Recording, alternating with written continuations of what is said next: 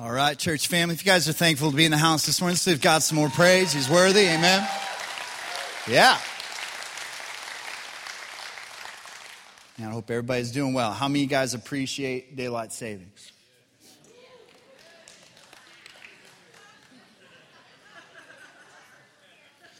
Anybody appreciates that you either don't have kids or a real job?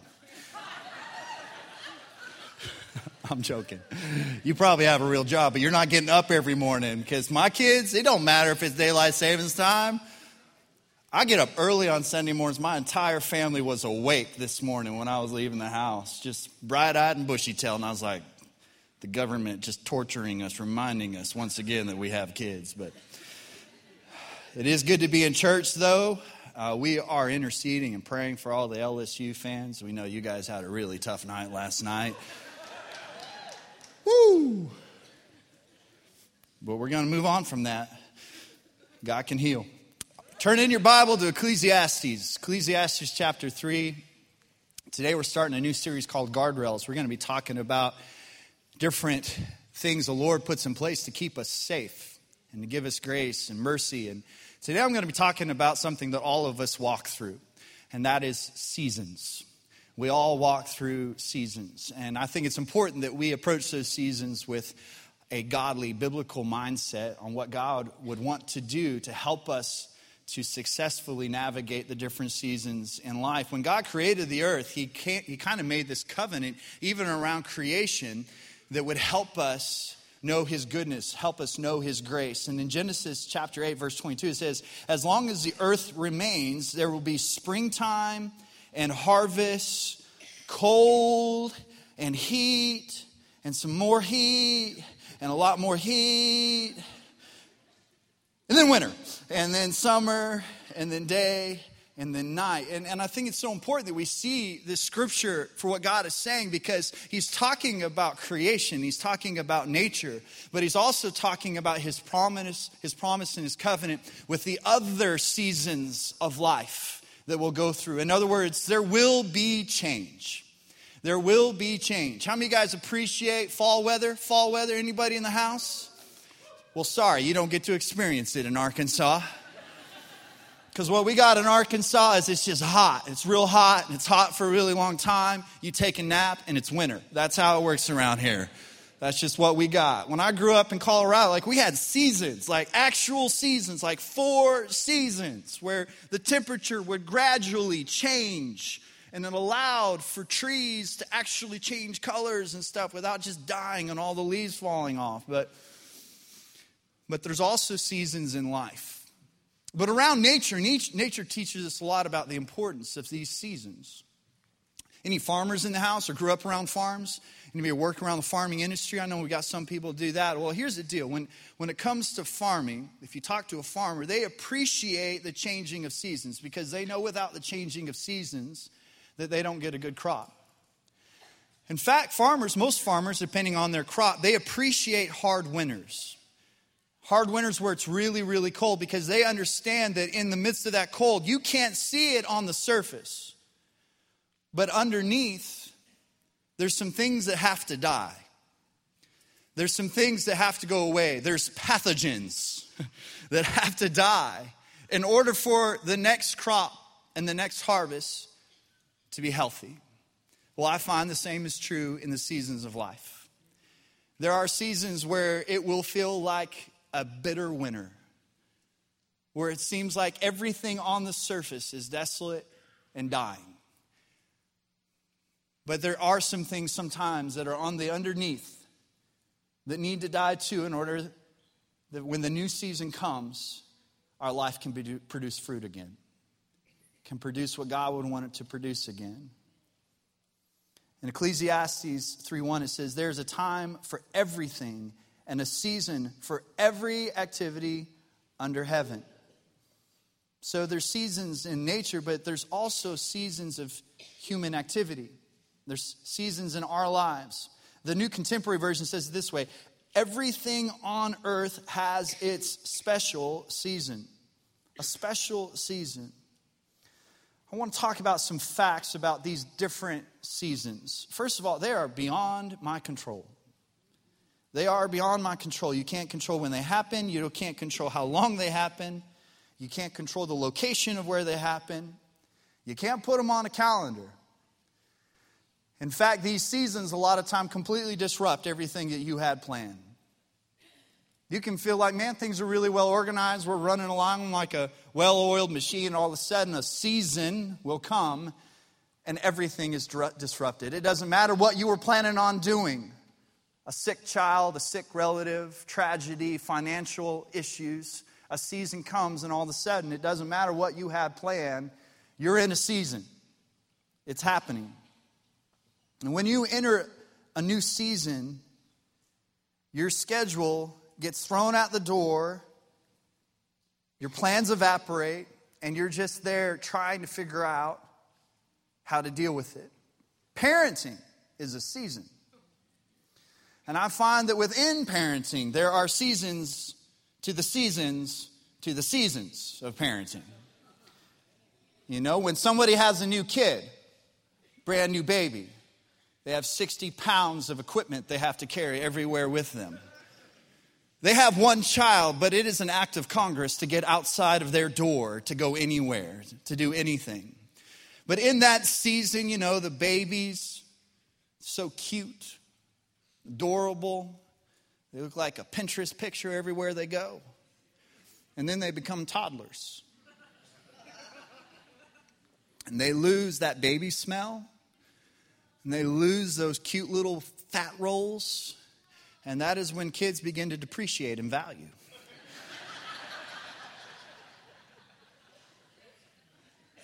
And then people say, just wait, soon they'll be in school.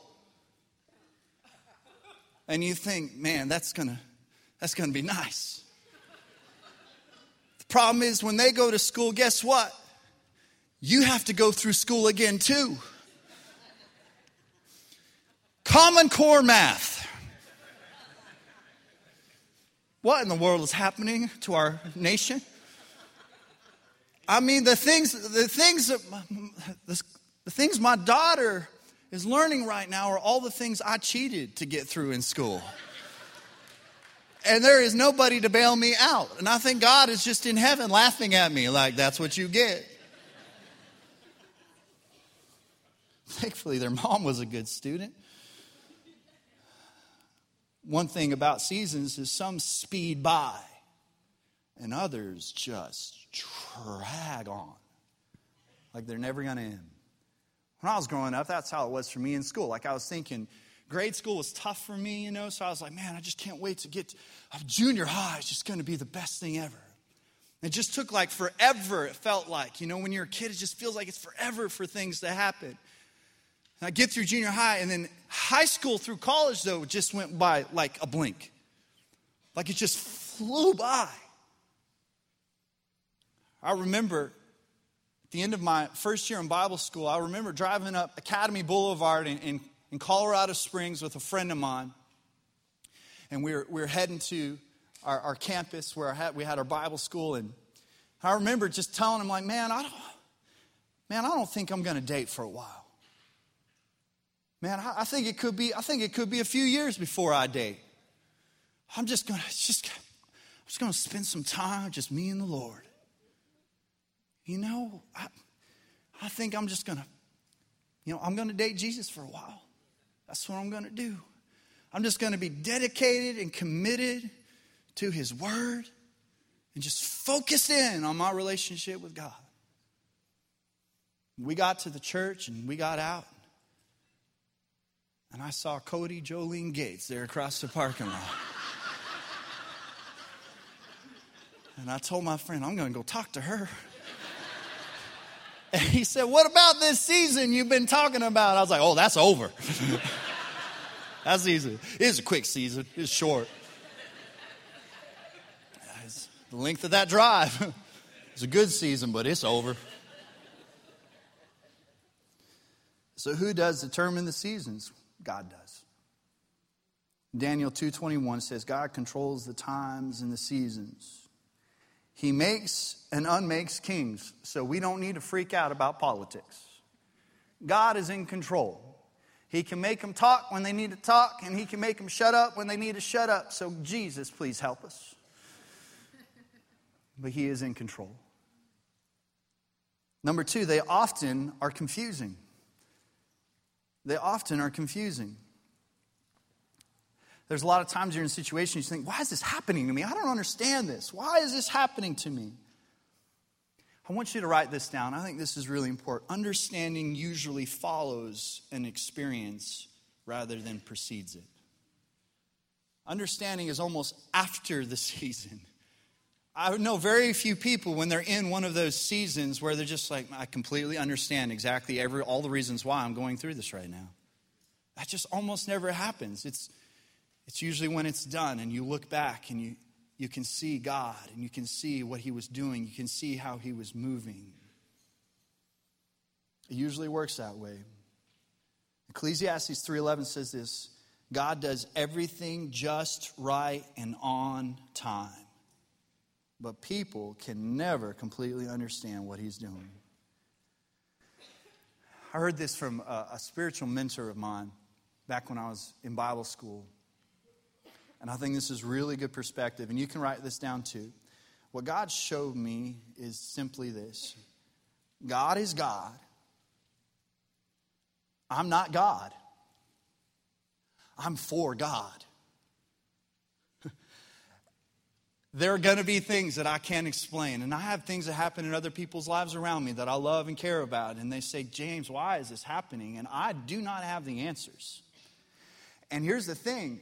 The Word won't always give you the specific answers, but the Word will always give you the specific principles to hang on and to hold on to. But at the end of the day, God is God. You're not God, but you're for God. So you can trust Him. You can trust Him. Also, there are contrasting seasons. There's contrasting seasons. Life is full of contrasts. Ecclesiastes chapter 3, I had you turn to that. Verses 2 through 8, it lists 28 different life experiences. It doesn't list them all. I'm sure there's way more. In weather, there's 4 seasons, but in your life, there's going to be dozens and dozens of different seasons. But this is what it says in Ecclesiastes. It says there's a time to be born and a time to die. A time to laugh and a time to cry. A time to find and a time to lose. And those are the most difficult seasons. Those experiences in life, should I hold on or should I let go? Do I hold on to this dream? Or was it something I was ever supposed to have a dream about to start with? Should I let it go? Do I hold on to this relationship? Or do I let it go? Those are difficult seasons. Rescue teams have to face this all the time. You know, when they're searching for someone, they have to make a decision at one point or another. Do we keep on looking? Or do we have to stop? It goes on to say a time to keep and a time to throw away. Some of y'all need to declare that over your garages.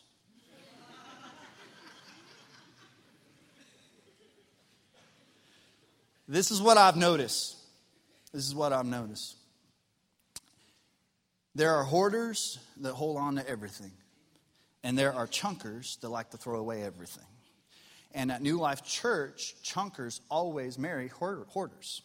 It's just the way it works. Like everyone around here, I can almost guarantee you, in the majority of your relationships, one of you is one way, the other is the other way.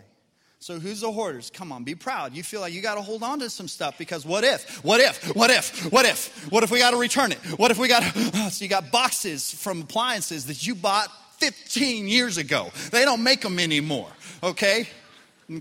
So the hoarders. Where are my chunkers at? Okay, the people of God that consolidate, that understand that we are storing up treasures in heaven where moth and rust does not destroy or decay. We don't have to hold on to anything here. Wow. Whew. Almost got my preach on. Watch out. You ever been waiting for a season to change? When you're grieving, you're lonely. It feels like spiritual drought. I want to talk about the guardrails to waiting, because all of us are going to be in a season. And all of us are going to be waiting. So how do we navigate the waiting in a way that God would want us to? Number one guardrail, wait for the Lord. Wait for the Lord. Isaiah 49:23 says this, "Those who wait for me shall never be ashamed." You know, what I've noticed is when I get impatient and I want to do something my way, when I want to do it, more times than not, I will wind up embarrassing myself. I'll wind up embarrassing people I love because I wasn't being patient. It also says in Isaiah chapter 40, verse 31, "Those who wait for the Lord shall renew their strength." And it doesn't matter how long you've been waiting and how depleted you feel like your strength is. If you will wait on the Lord, He is faithful to renew your strength. 100%. No matter how wore out and wore down you feel. If you will wait on the Lord, then He will renew your strength. But you have to wait for Him. Because if you try to do it, man, you might have a false sense of strength. You might have a false sense of stick-to-itiveness. But it won't be strengthening you from within. And eventually that'll wear out too. But if you'll wait on the Lord, let Him rebuild your spiritual muscles. Let Him give you strength again. Let me ask you this. So when you wait, what are you waiting for? Are you waiting on the Lord, or are you waiting on the answer? Because there's a big difference. Because I find when you are waiting on the answer, you will get discouraged. Like going to the DMV. Like when you're waiting there, trying to find out what piece of paper you don't have that you were supposed to have. That can be incredibly discouraging when you're waiting on the answer versus just simply waiting on the person who has all the answers. Waiting on Him. Waiting on Him.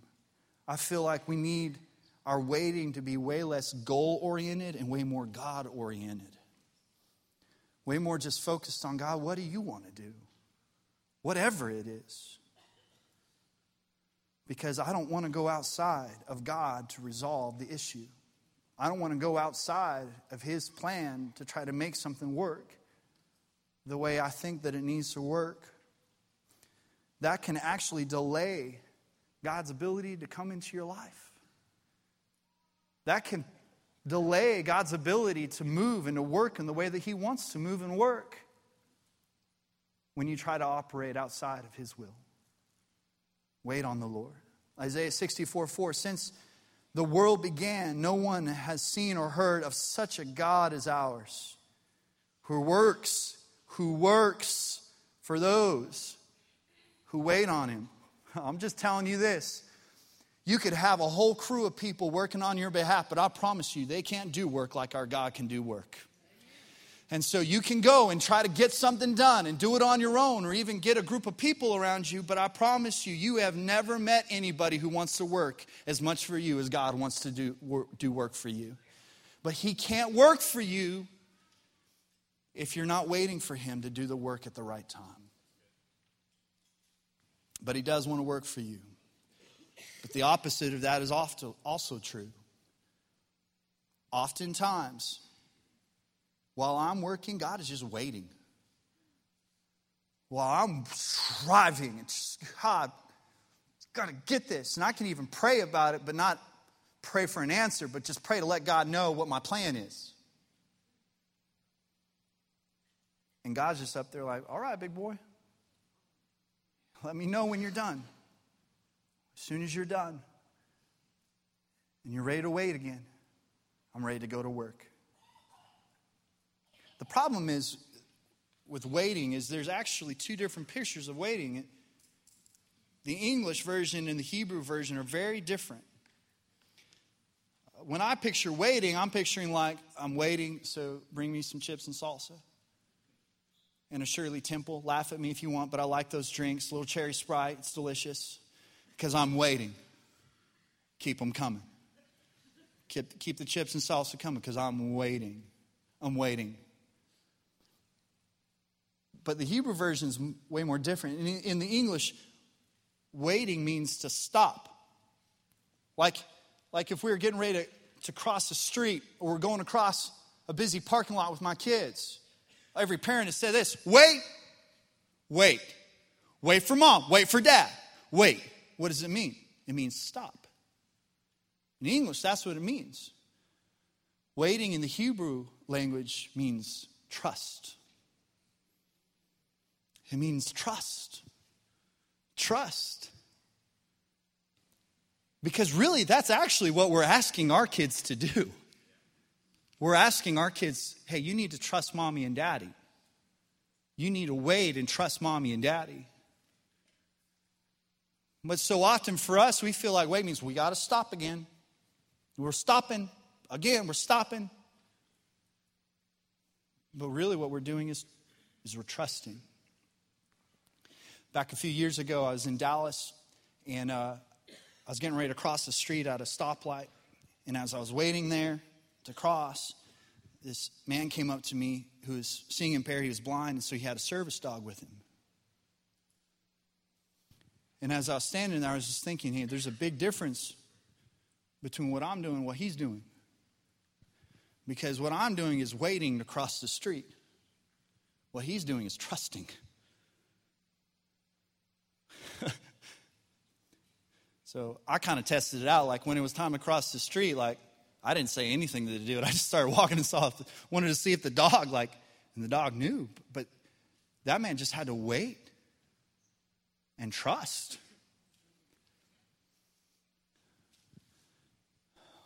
When you're in a season of waiting, have you just stopped? Or have you entered into trust? Have you begun to trust? One of the most difficult lessons that we can learn in life is that there's a big difference between God's will and God's timing. And just because something is God's will, don't assume, now God? And just because he might give you a picture of what his will is, doesn't mean that he's ready to do it then. And that's tough. Can you trust? Can you trust?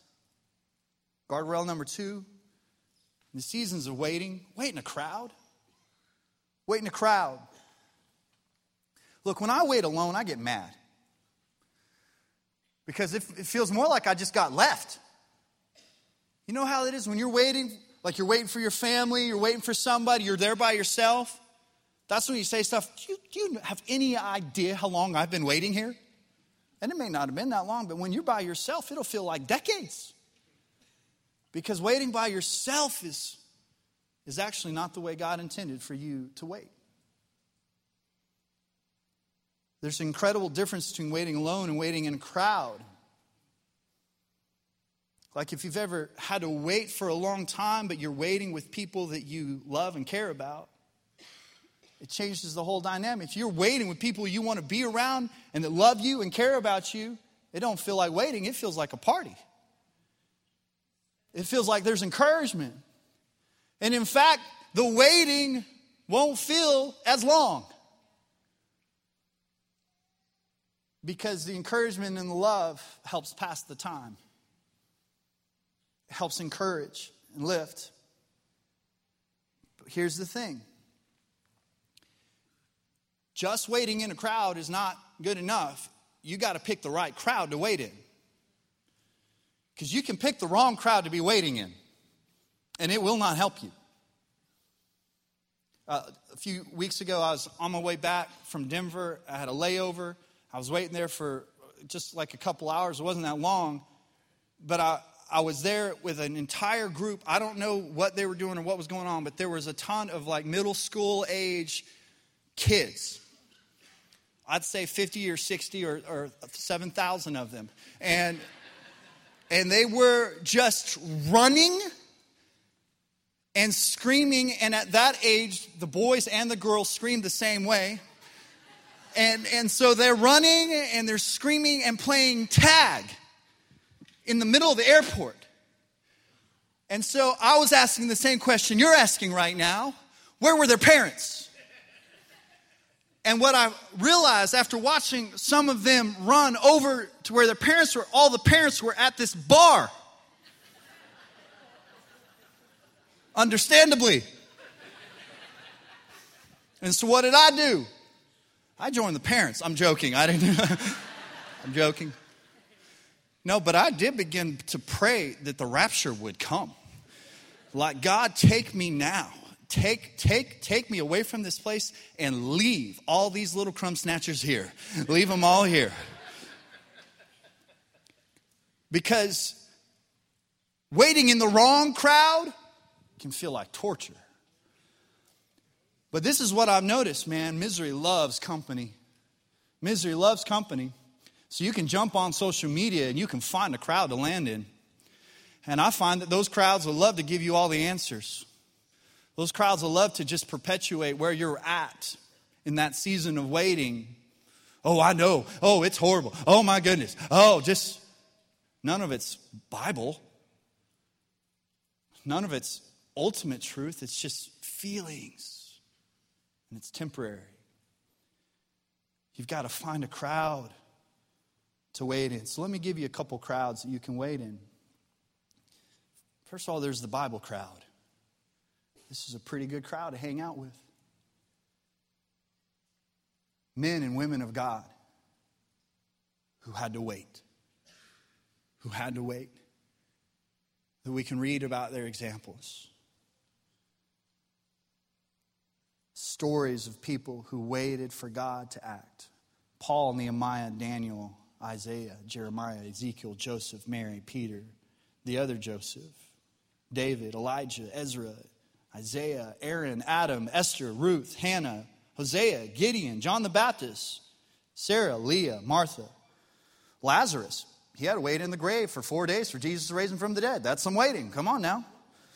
Joshua, Samuel, Caleb, Noah, Naomi, Job. They waited. Every one of them.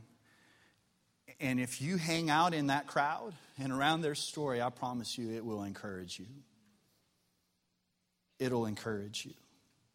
Hebrews 6:15. And so after waiting patiently, Abraham received what was promised. You know, Abraham was given a promise from God, and he was like, okay, ready. I'm ready to receive the promise. And God's like, no, you have to just keep moving. You're going to move, and you're going to go over here, and then you're going to go over there, and you're going to wait. You're going to wait. And here's the deal. Sometimes in the waiting, some of us will fall. Some of us will fail sometimes. Abraham failed in the waiting. There's some encouragement in knowing that we're going to have some weakness sometimes when we're waiting on God. I want you to write that word down. I want you to write the word down, fail. Write it down, fail. Write it down.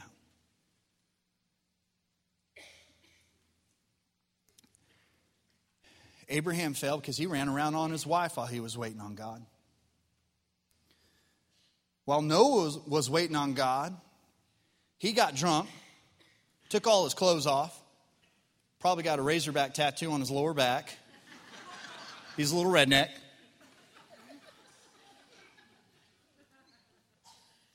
He failed.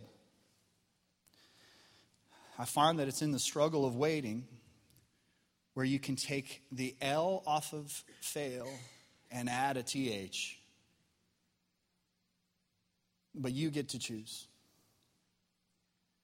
Because the enemy would love you just, okay, well, if they're waiting, but if I can get them to fail and then wallow in the condemnation and the shame of their failure, I win.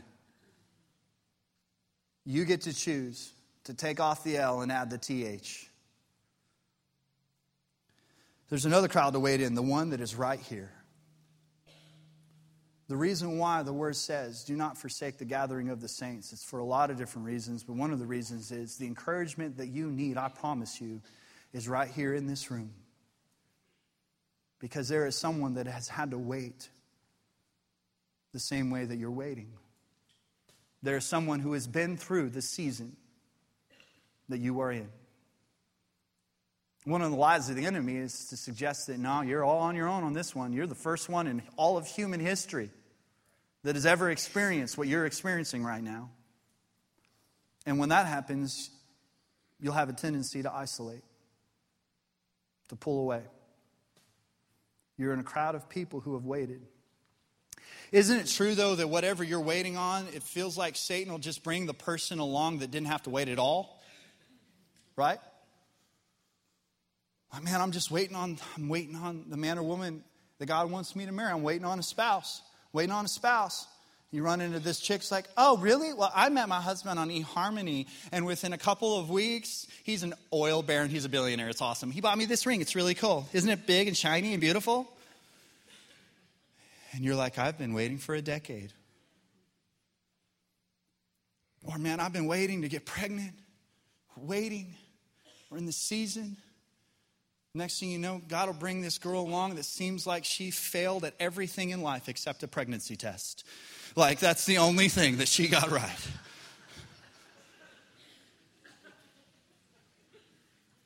And it can be incredibly discouraging. But there is someone that I promise you can relate to your season. They know what it's like. So let's just take a survey. Who in here has ever had to wait on a spouse? Anybody ever had to wait on a spouse? I was going to say wait on a spouse to get saved, but I didn't want Cody to raise her hand. Anybody ever waited on a kid to get right with God? Anybody ever waited on a financial blessing that never seemed like it was going to show up? Anybody ever waited on a job? There's people that can relate to your season of waiting. I promise you. 1 Thessalonians 5:11, so encourage each other and give each other strength. Encourage each other and give each other strength. This is the reason why we do life groups. It's the reason why we want people plugged in, serving together, building the kingdom together. Look, you won't find the person in this room necessarily. I mean, we could spend a whole service like, okay, everybody that's waiting on this over here. And everybody that's waited on this. And then whoever's been through those, go over there and encourage those people. But it's going to happen in smaller groups, in relationships with people. But I'll promise you, if you are in a season of waiting, if you're in a season, whatever it is, I promise you there is a group of people that are a few steps ahead of you in that waiting process that can encourage you, that can lift you up and strengthen you. Guardrail number 3, walk while you wait. Walk while you wait. Ever been at a really, really long red light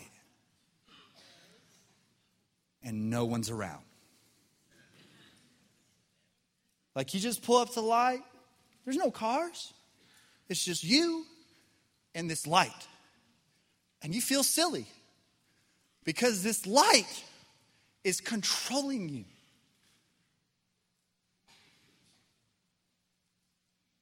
That happened to me a while back and I just ran the thing.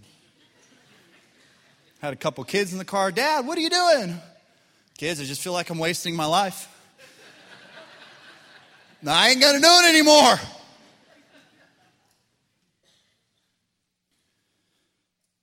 What's tough is when you have no idea how long you're going to be waiting. But most of the time you're waiting because God is up to something bigger than what you can see. Like Joseph in the Old Testament, man, he spent a few years waiting.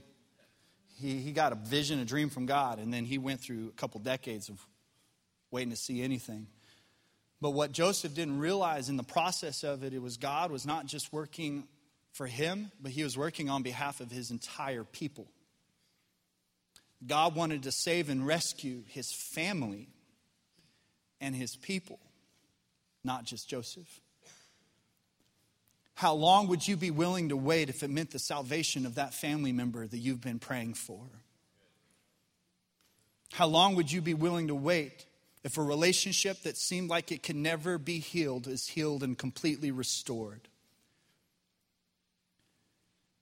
Sometimes the waiting has less to do with you and more to do with a bigger picture that'll bless you way more than if you just get what you need in the moment. If you can trust him. But so often it's like, God, I want you to get me from point A to point B, and I want you to only do it through positive situations in my life. But when you look at the Bible, I'm sorry, that's just not the way it works. That's not the way God works. He's not just up to delivering a blessing, but to developing a person. That's what he's up to. You keep walking with God. You walk in his word. You walk in his known will. Walk with the nudge of the Holy Spirit. You just keep walking. You're waiting, but you keep walking. And before you know it, you will walk out of one season and into another. And then you'll see. You'll look back and you'll see. You'll see. Oh, that's what God was doing.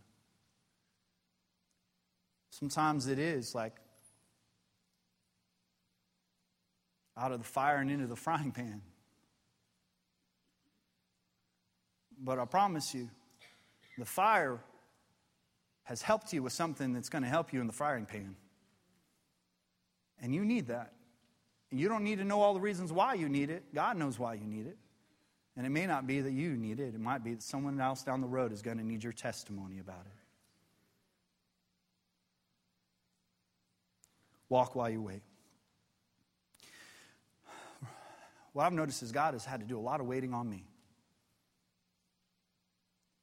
God had to wait for me to completely surrender different struggles in my life. God had to wait for me to get a servant's heart and be willing to make sacrifices for him.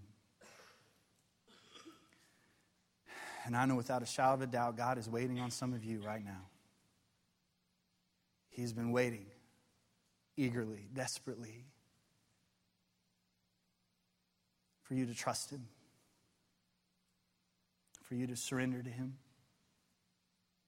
Let's close our eyes, bow our heads.